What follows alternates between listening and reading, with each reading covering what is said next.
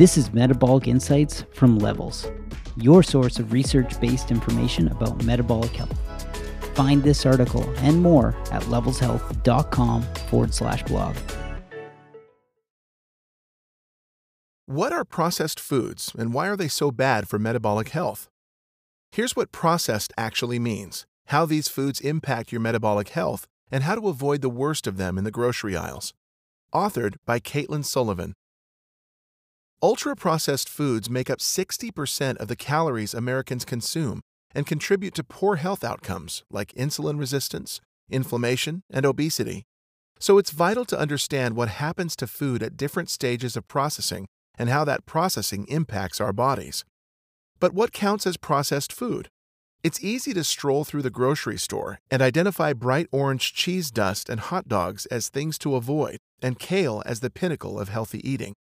But what about all the foods that fall in between? The packaged crackers with just a few recognizable and healthy-sounding ingredients.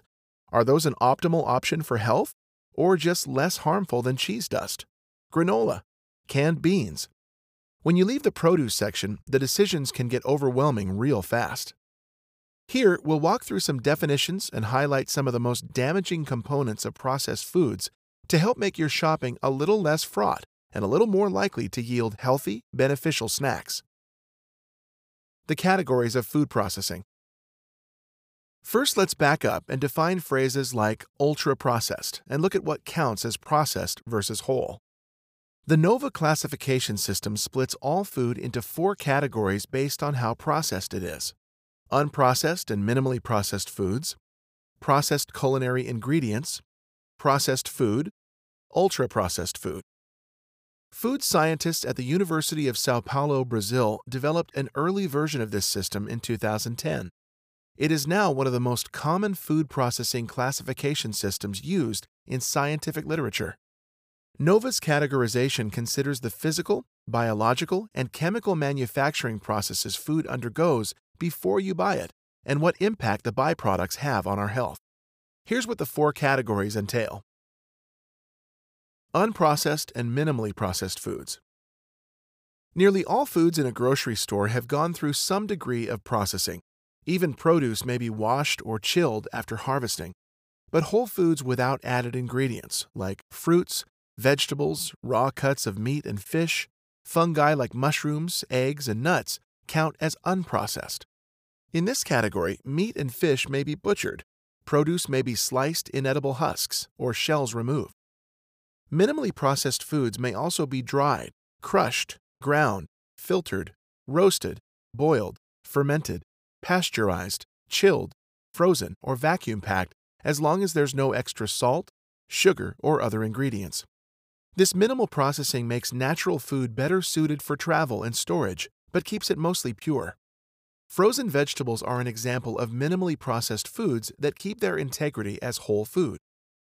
Canned vegetables and legumes like black beans can also fall into this category as long as they aren't packaged in a brine. However, the packaging itself can contain endocrine disruptors, which have been linked to metabolic disorders.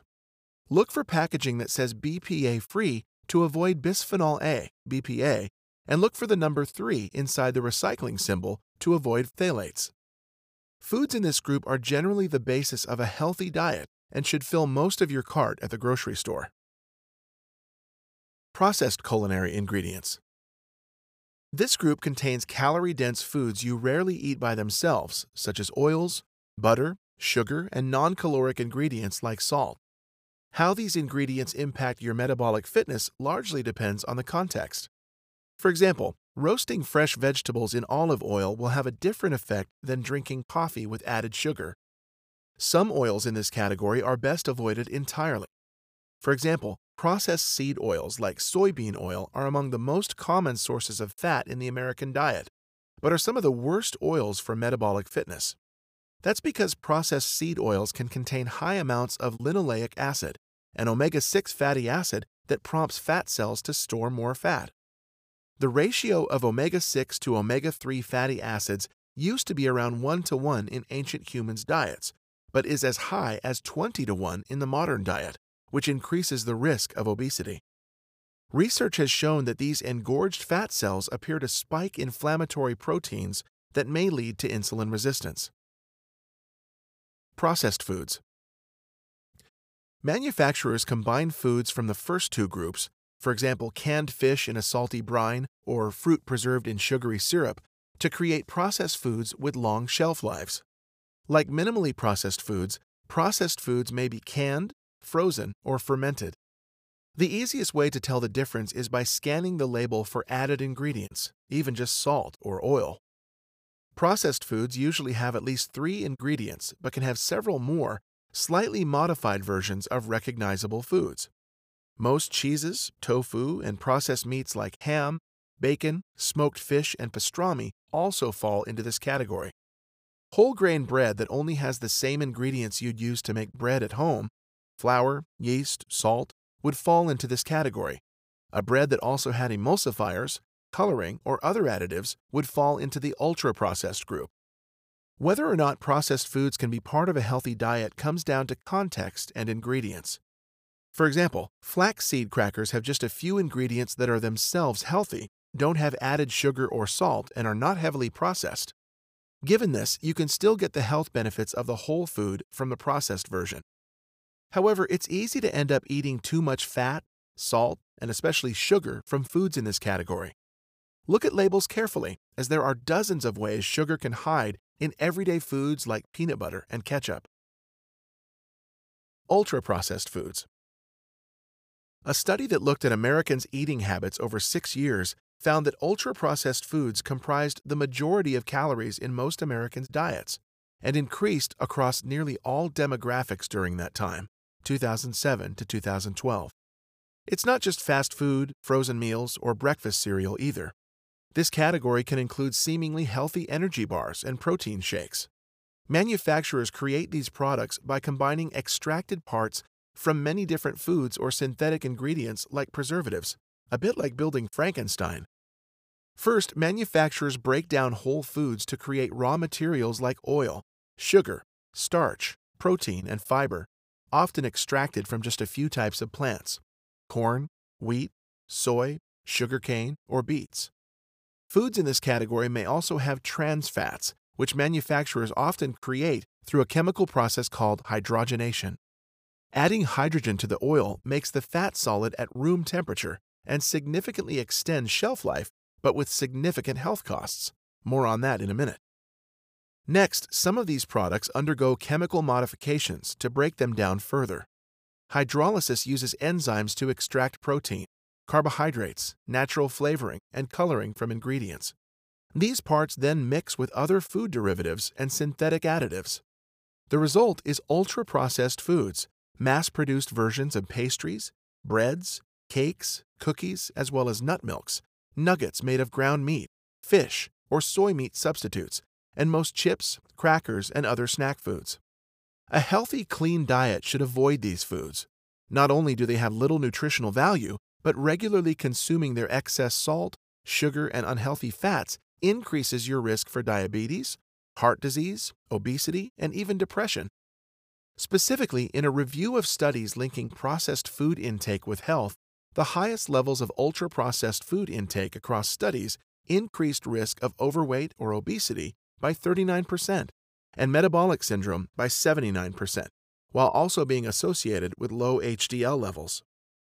Studies have shown a correlation between eating ultra-processed foods and high consumption of refined sugars, saturated in trans fats, as well as a lack of protein, fiber, and vital vitamins and minerals. It's worth noting that there's also an environmental cost to some of this ultra-processing. For example, it takes more than 94 pounds of corn to make a bottle of corn oil. How ultra-processed foods impact metabolic health. Trans fats alter insulin sensitivity. Although natural trans fats from meat and industrially created trans fats have a similar impact on plasma lipoproteins, including HDL and LDL cholesterol, research shows that industrial trans fat is more likely to promote inflammation and cellular stress, which are linked to insulin resistance and other metabolic diseases. Trans fats tend to disrupt liver function and have been shown to cause liver damage in mice. Trans fats also inhibit insulin sensitivity, possibly by altering insulin receptor signaling. Because of these strong links to disease, The Food and Drug Administration, FDA, banned artificial trans fats, also known as partially hydrogenated oils, in 2018, but most countries have not taken that step. Refined grains spike blood sugar. Refined grains also count as ultra-processed food. While whole grains like corn kernels, wheat, and brown rice contain three key parts, the bran, germ, and endosperm, the refining process removes the bran and germ, leaving just the endosperm. Removing the germ extends shelf life since fats stored in the germ can spoil quickly. Refining grain also creates an end product with a soft, chewy texture, which is only possible if you remove the fibrous bran. But by doing so, the carbohydrates can be broken down more quickly when digested, which translates to increased blood glucose levels sooner after eating. Even if manufacturers enrich the refined grain with synthetic versions of the vitamins stripped away by processing, it still doesn't contain fiber. Fiber helps slow the body's breakdown of starches into glucose, helping keep blood sugar stable. Processed foods promote oxidative stress. Many of the techniques used in food processing, like exposure to heat or light, or adding iron to fortify grains, promote lipid oxidation in the foods, which increases the number of free radicals in the fats, lipids. Many seed oils are also easily oxidized. Eating too many of these foods can cause oxidative stress in your body, in which excess free radicals can cause damage to tissue and DNA. Processed foods disrupt the gut microbiome. Your diet also determines the makeup of your gut microbiome. There are trillions of microbes living in your gut, and scientists know that this web of life has a significant impact on your metabolic fitness. How much processed food you eat is one major factor determining what kind of bacteria and other microbes thrive in your gut. In one study, researchers analyzed the gut microbiomes of more than 1,000 people. They tracked how different eating habits correlate with certain gut microbes and markers of heart health and metabolic fitness. People who mainly ate more healthy, plant-based, unprocessed foods, which tend to be nutrient-dense, had gut microbes associated with metabolic markers of lower risk of heart disease and type 2 diabetes. On the other hand, eating a diet with fewer of these whole foods fostered microbes linked to metabolic markers of poorer health. Why do processed foods so negatively affect our gut microbiomes? Processed foods promote inflammation. In a literature review, researchers present evidence linking highly processed foods with gut microbes associated with obesity and metabolic disease. Although we don't yet understand all the mechanisms involved, and a lot of the research is in mice, one plausible connection is inflammation. Gut bacteria respond to what you eat, with a changing roster of bacteria based on the nutrients available and the chemicals produced by the bacteria around them. Ingredients in heavily processed foods like artificial sweeteners and emulsifiers can encourage gut bacteria that produce a more pro-inflammatory environment. Processed foods lack metabolism-regulating fiber. Processed food doesn't contain the nutrition that whole grains and vegetables provide, nutrients the body evolved to metabolize. One essential nutrient directly linked to both the gut microbiome and insulin is fiber. Fiber plays a crucial role in determining which microbiota thrive in the gut, and the typically low fiber content of ultra-processed food can foster a less diverse microbiome. On top of that, dietary fiber isn't hydrolyzed or broken down by digestive enzymes. Instead, gut microbes ferment dietary fiber, producing metabolites like the short-chain fatty acids, SCFA, acetate, propionate, and butyrate. These work their way into the liver, where some get used for energy, and a small number circulate throughout the body's blood and tissues. Studies show that these circulating gut-produced SCFAs help regulate metabolism and improve insulin resistance. Nutrients in processed foods are acellular. The nutrients in whole foods are typically contained within cells, with a few exceptions. The digestive tract has to release these nutrients before the body can use them. But the energy in ultra-processed foods is largely acellular, or not contained within a cell. Acellular nutrients are more easily accessible, so gut microbes can take them up before they are absorbed in the small intestine. We see this idea most easily in whole grains. When we mill whole grains into flour, the result is a mixture of cellular and acellular nutrients. But as we refine those grains further, As is the case with white flour, more and more cellular nutrients get released. The same is true of oils and starches extracted from seeds. Most of these nutrients are acellular. Acellular nutrients also contain less variety and therefore don't require the same gut microbes that whole foods do. Studies in mice found that this can transform the microbial landscape of the colon. Researchers fed mice the equivalent of a Western diet high in simple sugars, starches, and fats. They saw a dramatic reduction in microbial diversity and a bloom of sugar-metabolizing bacteria in the distal colon, where they don't usually occur. This may cause a domino effect of molecules released by bacteria entering the bloodstream or intestinal wall, a process linked to type 2 diabetes. 5 takeaways for thinking about processed foods. Whole unprocessed foods are best as they pack the most micronutrients and healthy fiber. Opt for choices that look like real food. Minimally processed foods can also be a nutrient-rich option if you avoid certain packaging types that are harmful to health, like those that include BPA or phthalates. Avoid canola oil, corn oil, soybean oil, and other processed vegetable oils which contain linoleic acid. Keep your eyes peeled for these. They are pervasive. Processed foods are trickier. If you're picking up something in a box or bag, scan the label first. Look for short ingredient lists that include whole grains, seeds, nuts, no added sugar, and low sodium. If you can easily recognize all of the ingredients as individual foods that you could buy on their own, it's a safe bet that the food hasn't gone through a lot of processing. Look at the nutritional information and avoid high levels of salt, sugar, or refined seed oils. Avoid ultra-processed foods altogether. Even a little bit can have a significant impact on metabolic fitness. Studies have shown that the types of microbes living in your gut can quickly change with even temporary diet shifts. You can recognize ultra-processed foods by their long ingredient lists, including telltale additives like dextrose, maltose, or artificial sugars, and their lack of resemblance to whole foods. Narrated by Joshua Alexander. Find this article and more at levelshealth.com.